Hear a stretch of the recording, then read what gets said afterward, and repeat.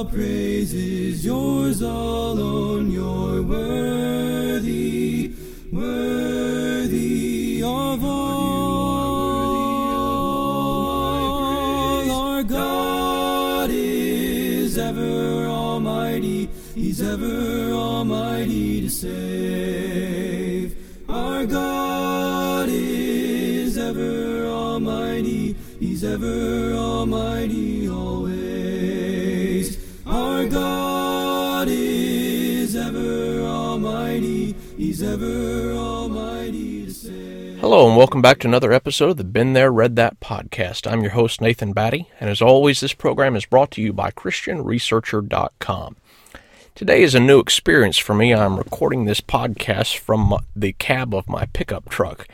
I have been run out of my office in my house by the sound of the washing machine, the dryer, and a screaming baby. And so I'm sitting out here in the cold in the state of Indiana in my truck trying to record a podcast for our listening audience today. So I ask that you would bear with me today. If you hear any strange noises in the background, it's probably only the geese that are passing by in droves overhead, or maybe the dog that's tied up in his backyard. A number of sounds going around me, but it is better than what's going on indoors. So anyway, if you'll bear with me today, we'll try to get this episode underway. Today is going to be the first of 6 or 7 episodes where I discuss books that have left a mark. What I mean by that is books that have left a mark on how I view the Bible, how I study the Bible, my religious thinking in general, books that I've read over the course of my lifetime that I feel like are really important reads or had a major impact on my thinking. Not all of the books will be recommended, but I will have some discussion about why they impacted me and how they impacted me. I'm going to start off by discussing this week some books geared towards young people. Some of these books I read when I was a younger person. Others I wish I had read as a young person. I either did not read them at that age because of choice of neglect or because they weren't yet published. But I want to share some books that are kind of geared more towards young people. I've had a number of young people come up to me and talk to me about my podcasts, have given some very encouraging words, and I know that they're out there listening. If that describes you, I hope you'll consider thinking about these books. If you haven't already read some of these titles, that you'll obtain a copy. And by the way, in the description of the episode on whatever platform you are listening to this podcast, I have provided a list of titles and authors of all the books discussed today, as well as hyperlinks so that you can easily click on the hyperlink and find it in a bookstore. Some of the links will take you to our bookstore at ChristianResearcher.com, as we have a number of these titles available. Others will take you to Amazon, so you can obtain a used or new copy, or to CEI Bookstore, where they provide some of the materials. But anyway, check out the description on whatever platform you listen to the podcast on, and track down a couple copies of this book and read them. Preferably read them with someone else.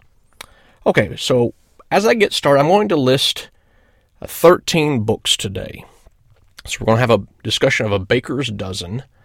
But before we jump into those titles, I want to talk about one author who gets kind of honorary mention. I'm not going to list a particular book by this author, but an author who has had somewhat of an impact on my thinking, especially in the realm of apologetics, which I think is important for young people, is Norman Geisler. So Norman Geisler is from a Baptist type of a background, so I wouldn't recommend his stuff when it comes to matters of salvation, matters of worship, but in the realm of apologetics, especially in discussion of why we believe in God, defense of the Bible, defense of Christianity, that type of thing, Geisler has been really helpful through the years. He's written several books, like When Skeptics Ask. He co-authored I Don't Have Enough Faith to Be an Atheist with Frank Turek, which is a really good book. He's written a book called The Battle for the Resurrection that argues in defense of a bodily resurrection. Really good book there. Anyway, he's written a number of things, and there's not one particular book that stands out in my mind, besides maybe A Battle for the Resurrection, but kind of as an aggregate whole, Geisler has had an impact on my thinking in the realm of apologetics. He's really put out some good material. Geisler is a good writer in the sense of he writes well, and he's easy to read, easy to understand, easy to follow, brings things to life.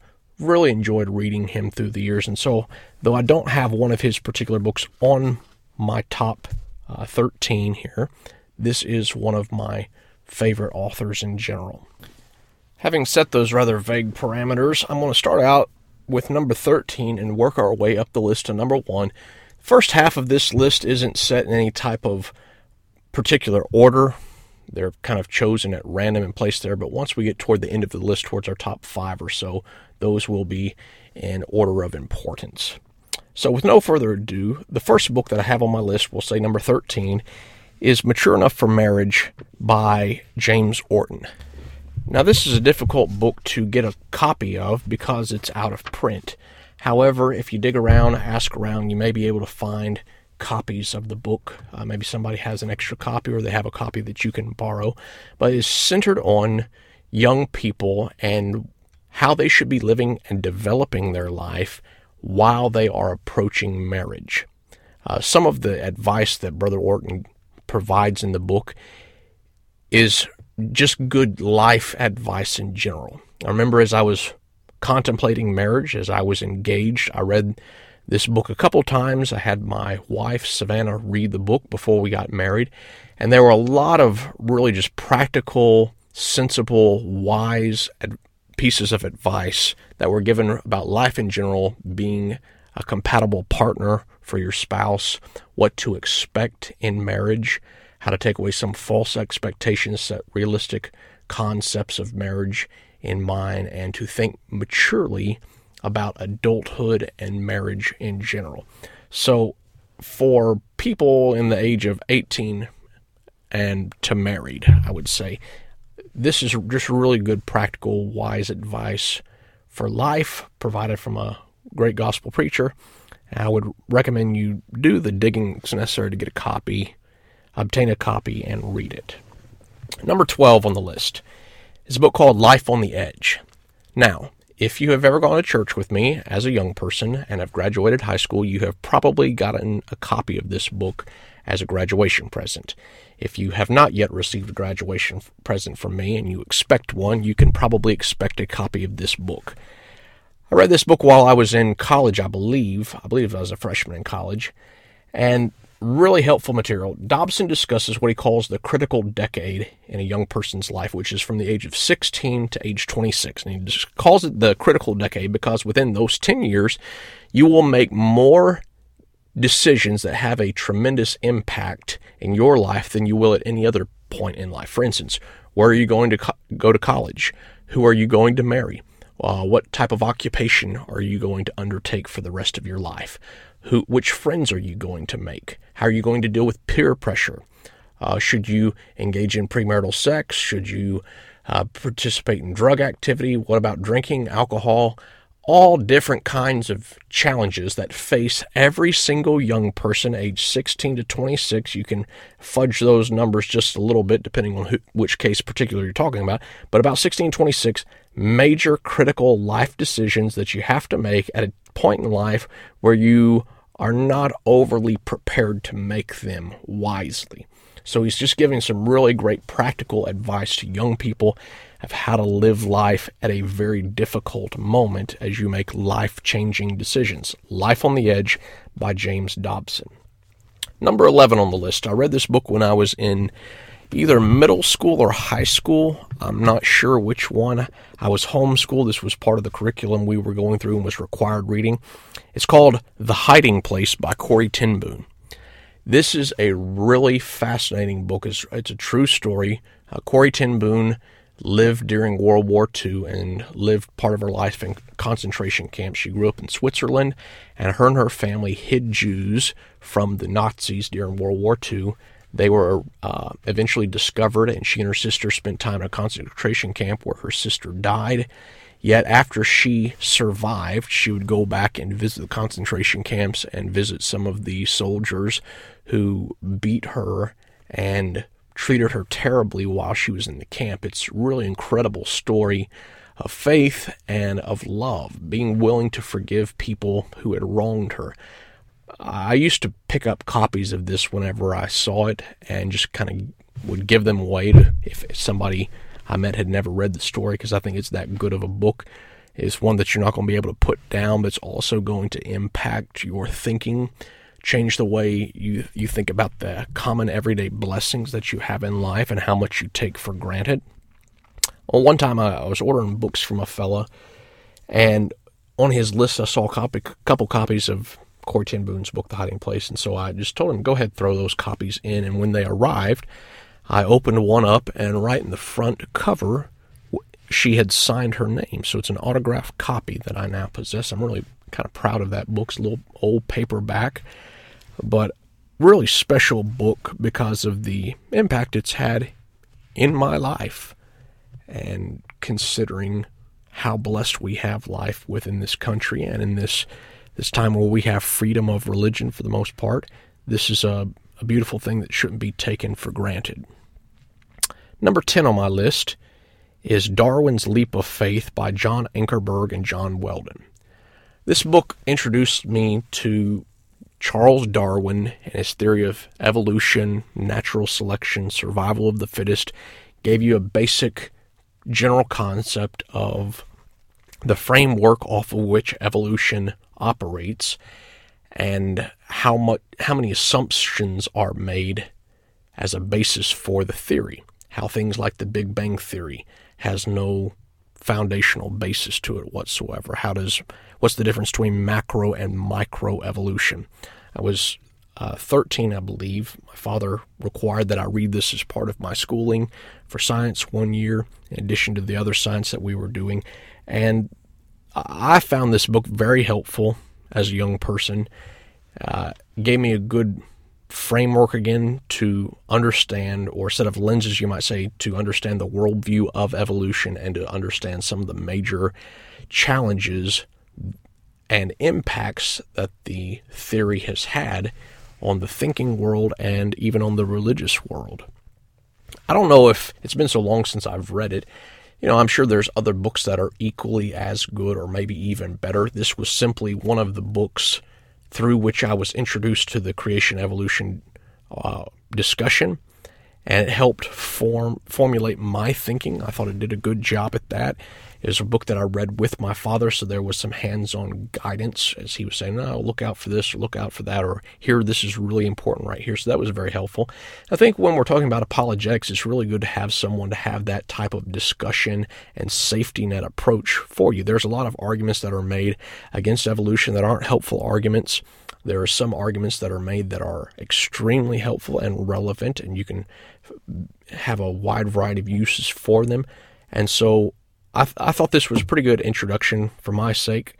Maybe you find something better. Again, I'm sharing these because these are books that left a mark on my thinking, and I appreciate my father for having made me read that, which draws me to another point that I wanted to make in this podcast episode. If you're a parent listening to this, you might consider getting some of these books and having your children read them. I wish that my father had me read more. Granted, I didn't really like reading, so if you'd asked me as a 12-year-old, 13-year-old, 16-year-old, if I'd wanted my dad to assign me more reading books, I probably would have said no.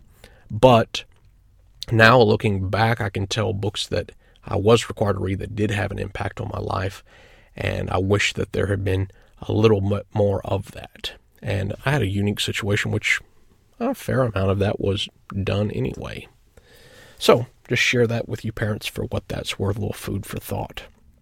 Coming in at number 9 is a book that I only discovered probably 6 or 7 years ago, and it would not have been around when I was a younger person, but is a book I think is tremendously important for young people to read, any young Christian. You don't have to be young age-wise if you're young in the faith or a beginning Bible student or beginning to teach. This is a critically important book. It's called Introduction to Biblical Studies by James E. Smith.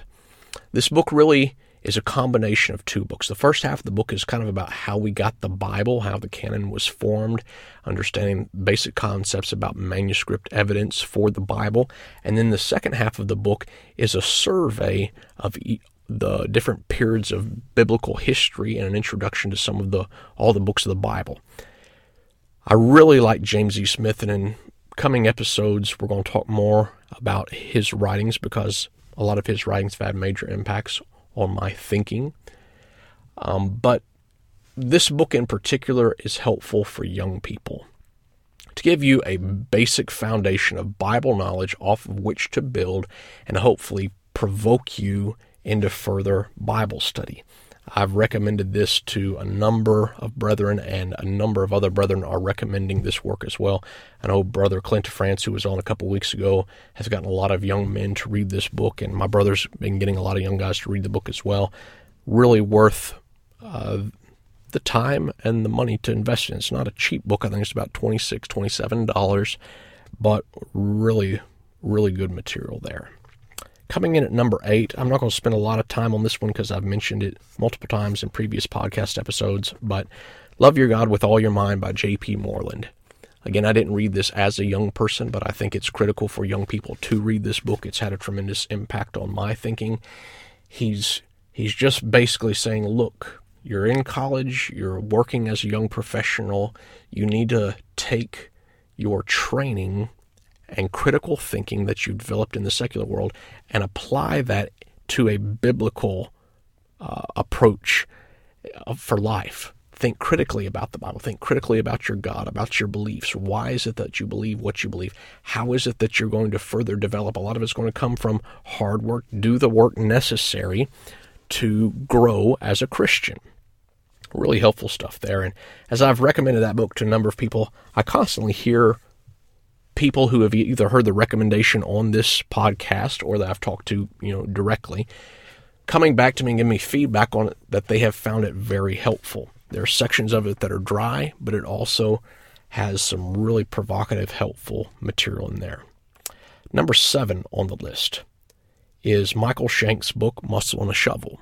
I think this is a book that every young person, every young Christian should read because it gives you a basic overview of important doctrines to discuss with your neighbors and what your belief, kind of a biblical basis for some of your beliefs, while at the same time modeling how to do personal evangelism.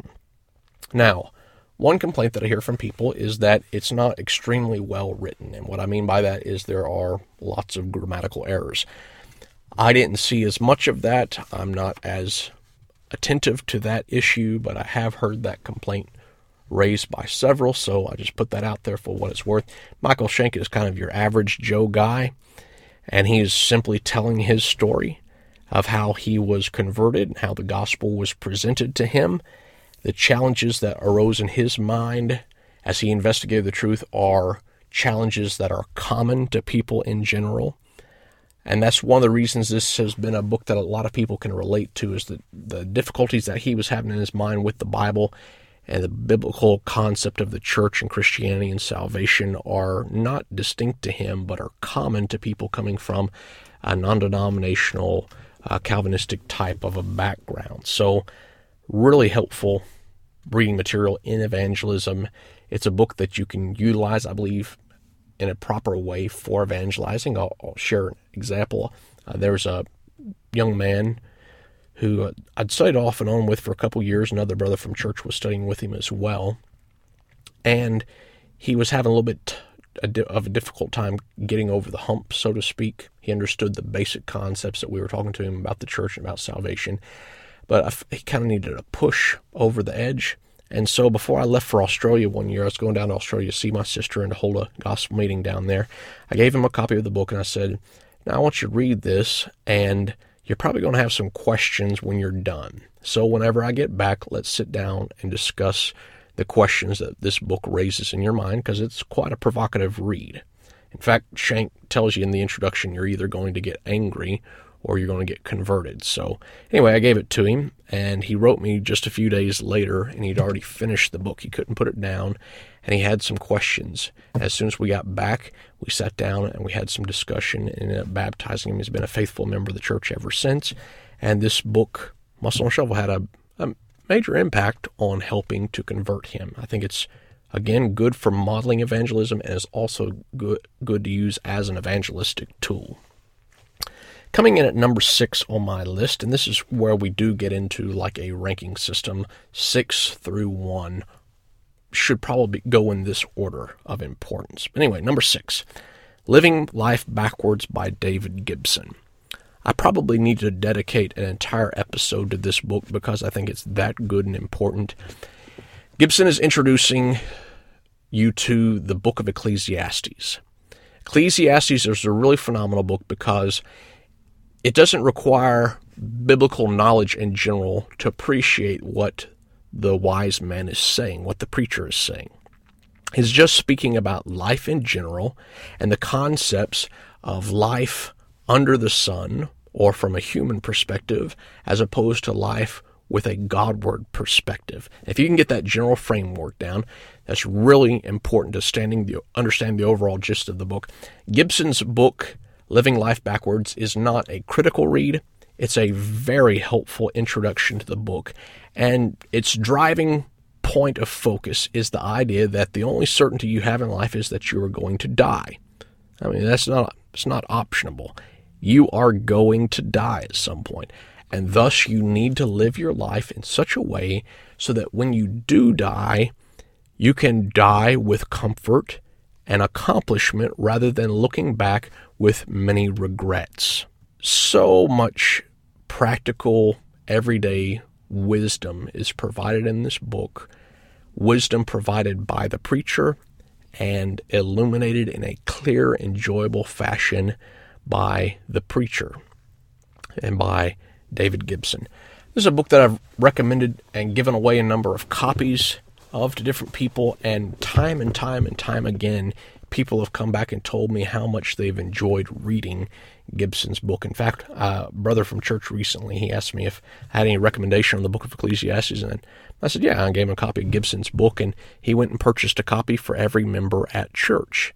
I think this is a book that would be good to give to young people or to Christians in general who are not plugged in, so to speak.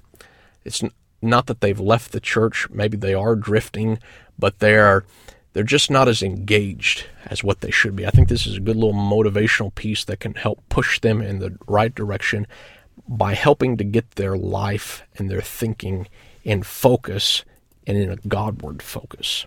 Living Life Backwards by David Gibson. Number 5 on the list, a must-read, an absolute must-read for young people, young Christians, regardless of age, especially in the high school and the college age. Josh McDowell's book, Evidence That Demands a Verdict. This used to be published in 2 volumes. You can now get a 1-volume edition. However you get it, just get it and read it. McDowell is going to discuss the case for the resurrection. He's going to discuss manuscript evidence, the historicity of the Bible in general. How can we believe the Bible?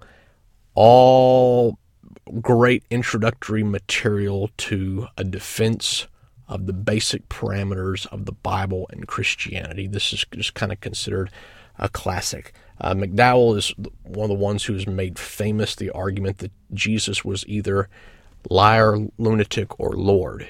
In other words, he either intentionally deceived people, which does not make him a good person, either he was a crazy man, or he is who he claimed to be. And when you begin to investigate the evidence, I believe the first volume deals with evidence for the Bible from a historical standpoint, and then the second volume deals with evidence for Christ. Really, really helpful material. I know a lot of people have liked The Case for Christ and The Case for Faith and The Case for the Risen Lord Jesus by Lee Strobel. I prefer Josh McDowell's book. I just think it's better. It's more well written, more to the point, and covers a general introduction to a number of areas. Number 4 on the list, kind of going a little bit different direction from that of apologetics. Dave Miller, who's a Church of Christ preacher from Oklahoma City, wrote a book called Richland Hills and Instrumental Music, A Plea to Reconsider. This was a book directed at the North Richland Hills Church of Christ down in Texas, close to where I used to live. They were beginning to argue for the use of instrumental music in worship, and Dave Miller wrote a response in the form of a book where he answered every single argument that was raised by the evangelist at the time, who lived and worked at the time with Richland Hills Church of Christ. This is an extremely helpful book for young people because it shows you both the traditional argumentation regarding instrumental music as well as the modern approach to arguing. So used to, the argument centered around the word solo, the Greek word solo, which means to sing, but a lot of people go on based off the etymology of the word. They would try to argue that to sing or to solo meant to pluck on a string, and they would argue that the word solo authorized the use of instruments of music. However, the modern argumentation has shifted away from a discussion of solo and has been more or less directed toward, do we have to have authority for what we do as the church in worship? You need to have a background on both areas. You need to understand the historical argument of solo and how to answer that, as well as the more modern approach to authority in general.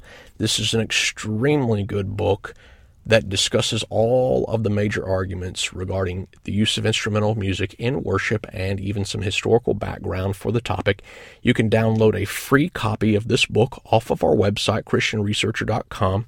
In the description on whatever platform you are listening, there is a hyperlink that will take you directly to the downloadable PDF file.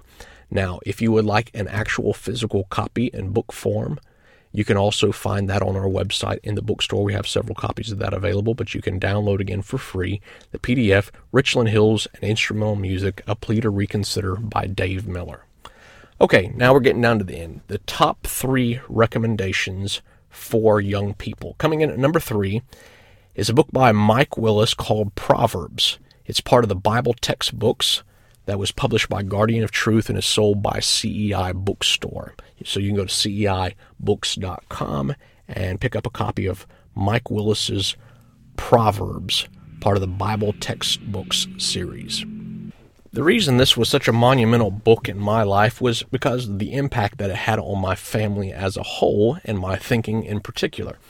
Every morning growing up, as we were homeschooled, we would sit down around the kitchen table and we would do some Bible reading, and we would have a workbook that we would use to study with. We used different study tools, some of which I'll talk about in a moment, but one of the study tools Dad picked up and we went through at least twice, maybe even 3 times, was this book by Mike Willis on the book of Proverbs. This had a tremendous impact because we began reading a proverb a day. Well, for as long as I can remember, we always had Bible reading at night. As we got into maybe middle school or high school, we started having Bible reading of the morning time and of the evening time, and the morning reading was supplemented by workbook work as well. And whenever we started to go through the book of Proverbs, we began to incorporate whatever day of the month it was, we would read that chapter within the book of Proverbs as part of our daily reading. And Proverbs' practical wisdom began to take effect in our life, and you could always find parts of your week that related to something that you read within the book of Proverbs. It's a great practice to begin, and Mike Willis does a good job of introducing the book of Proverbs in a topical sort of fashion and showing all the different areas and aspects of life that Proverbs speaks to. It's interesting, here a little while back I was reading a book on preaching called Preaching Values by James E. Smith, and he was talking about how to teach from different portions of the Bible, and Smith argued that the book of Proverbs was probably the most neglected book of the Bible for the majority of Christians. I found that quite shocking whenever I read that. That's not what would have been on my list. If I was going to say, what's the most neglected book, I'd probably argue Leviticus or Numbers or Song of Solomon. But Smith argued for Proverbs. And I probably have a unique experience in that we studied a lot from Proverbs as a result of Willis's book. But regardless of whether he's right or I'm right, I do think Proverbs is somewhat of a neglected book by and large, yet such a practical, down-to-earth book. And whether it's Willis or someone else on Proverbs, you need to begin incorporating the book of Proverbs in your daily reading and your life. And so I include Willis's book because of the impact it's had on my thinking and that of my family.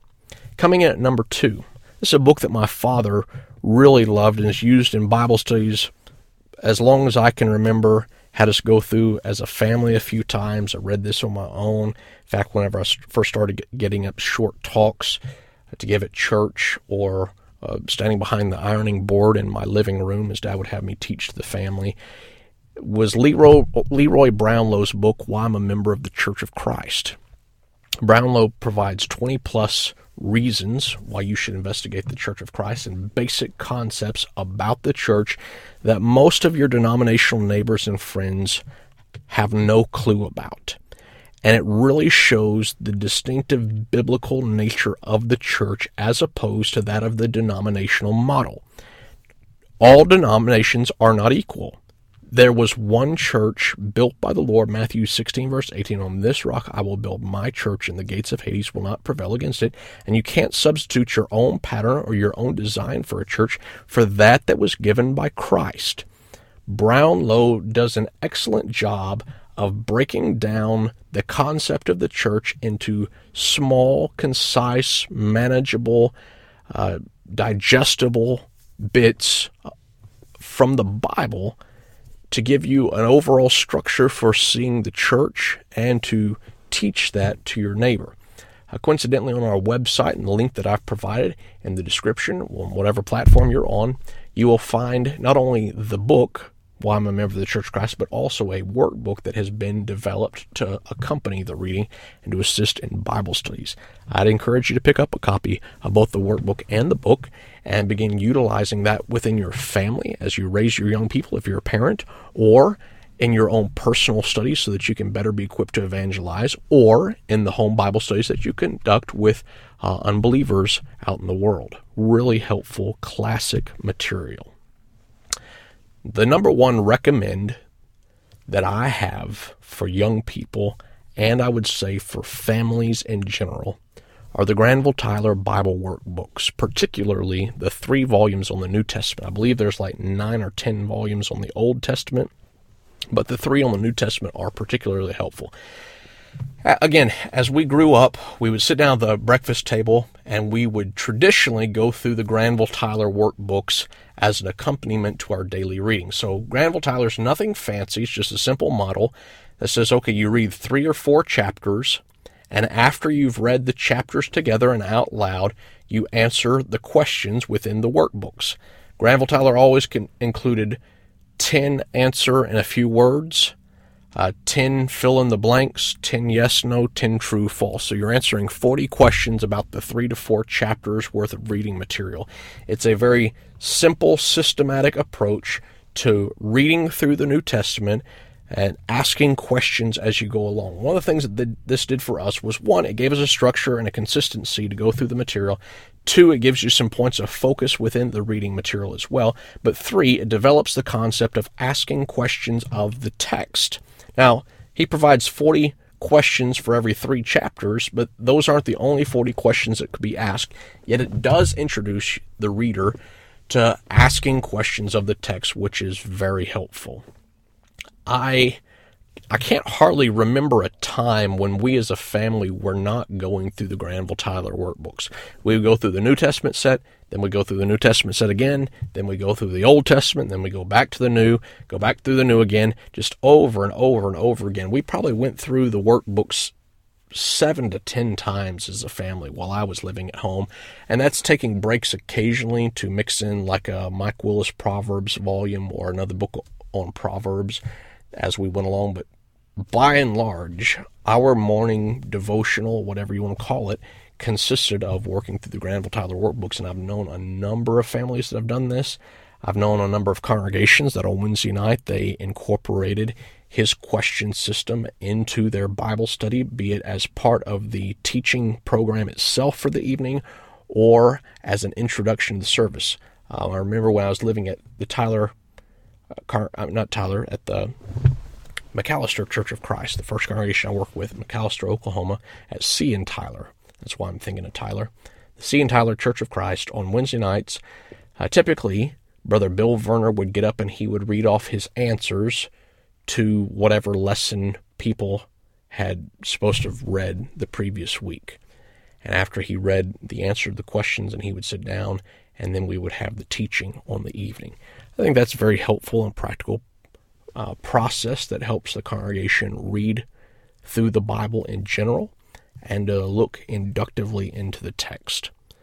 I hope that you found this episode helpful, that you found these recommendations be of interest, and that you'll consider picking up copies of it. If you have any questions, you can send them to us at christianresearcher@gmail.com. If you have any books that you would like to recommend for young people in particular that have impacted your life, either as a young person or reflecting back on your youth, saying you wish you had read this book, please send that to us as well. We would like to hear your thoughts and be able to expand and incorporate some more material as we try to get young people involved in studying the Bible. Thanks for listening in. Tuning in again next week as we will continue this series of books that have left a mark. God bless. All the praise is yours alone. You're worthy, worthy of all. Our God is ever almighty. He's ever almighty to save. Our God is ever almighty. He's ever almighty always. Our God is ever almighty. He's ever almighty to save.